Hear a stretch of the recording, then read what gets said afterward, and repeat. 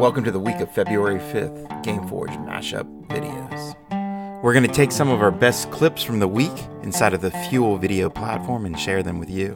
Give you a sampling of what you might have missed. So take a few minutes and catch up on Fuel. Remember, we are performance.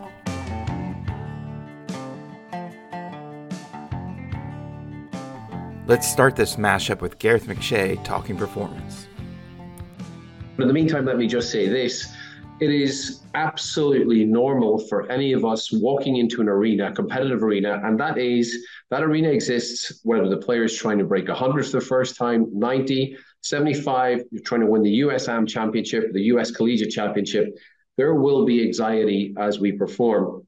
And so we can't eliminate anxiety, but we can learn to play with it, and we can learn to reduce it to levels which allow us to still access resources that we have developed and compete successfully whilst under duress. I will come back there, as I say, in a video in time.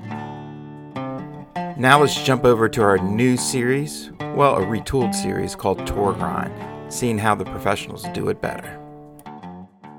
The GFI model, we have this section up here, which is all of our scoring. What jumps out right away is he makes four and a half birdies, and he's making one bogey, and he's making one eagle every other day. So again, that eagle number every other day is awesome. The average touring professional is about 10%. So definitely getting it done on the par 5 scoring. And again, you can see doubles are at 0. Once again, we really see winners do not put themselves in trouble. They do things extraordinary. Justin Rose is known as a ball striker. Greens are a little low, averaging like a 2 under player. He's scoring well over 4 under, so he's doing some things different. And what that really is even though his greens were down, his opportunities were way up. 8.5 in positions per round. So basically, he was almost 9 birdie putts per round. So again, half the holes he played, he had a reasonable inside of 20 feet birdie make opportunity. So you can see what were we thinking? We let Mark Sweeney go off on his own on a podcast. Sit back and enjoy the rant. We are going to talk about Pebble Beach because every year on the broadcast, somebody comes on and says, well, I don't care about aim point. You've got to know where the ocean is. Otherwise, you can't putt at Pebble Beach. And that endlessly bothers me, not because they're talking about aim point. They could not be talking about aim point at all. They could just say, you can only putt at Pebble Beach if you know where the ocean is. And that drives me as crazy as people saying you've got to know where Rays Creek is, or you have to know where the mountains is, or you have to know where Indio is. And, we've talked about this topic over and over again, but we're going to talk about it again today because that's what I'm in the mood for. So unfortunately, you're stuck with whatever I want to talk about. Justin Rose won this year at Pebble Beach, longtime aim pointer, very methodical aim point player. Obviously, if you know aim point, where the mountains or rivers or ocean is has zero to do with the aim point read, and I mean nothing whatsoever. I've had a few people say, okay, I know you know how you do your basic aim point process, but... Let's open up Tour Grind and see how Max Homa won the Farmers.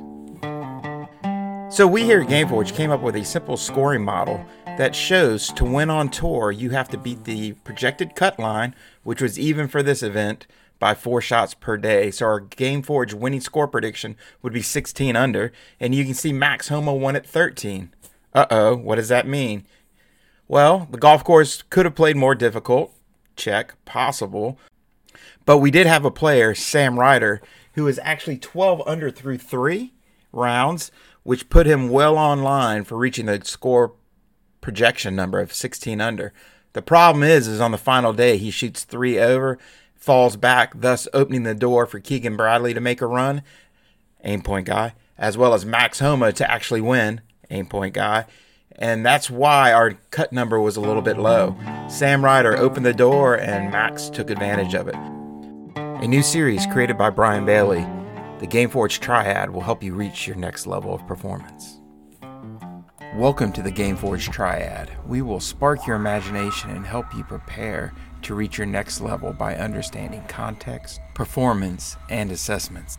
So what we're going to do is we're going to show you the GFI here. So the GameForge Triad is really built around the GFI. And this is a series that was really requested by a few college coaches. So hence the reason this has come about. And they always want to know, with the GFI, how do I read it? How do I get them to understand what we're looking for? what is expected from them, and then how do we train and assess and figure stuff out. So here we go. This is for you. So the first thing we're going to do is we're going to select one of the GFI pieces. So as this series rolls throughout the year, we're going to bring you a new GFI piece and break it down inside the triad. So today we're going to do in positions. Some of you might be scratching your head and going, what the heck is an in position? Well, let's go find out.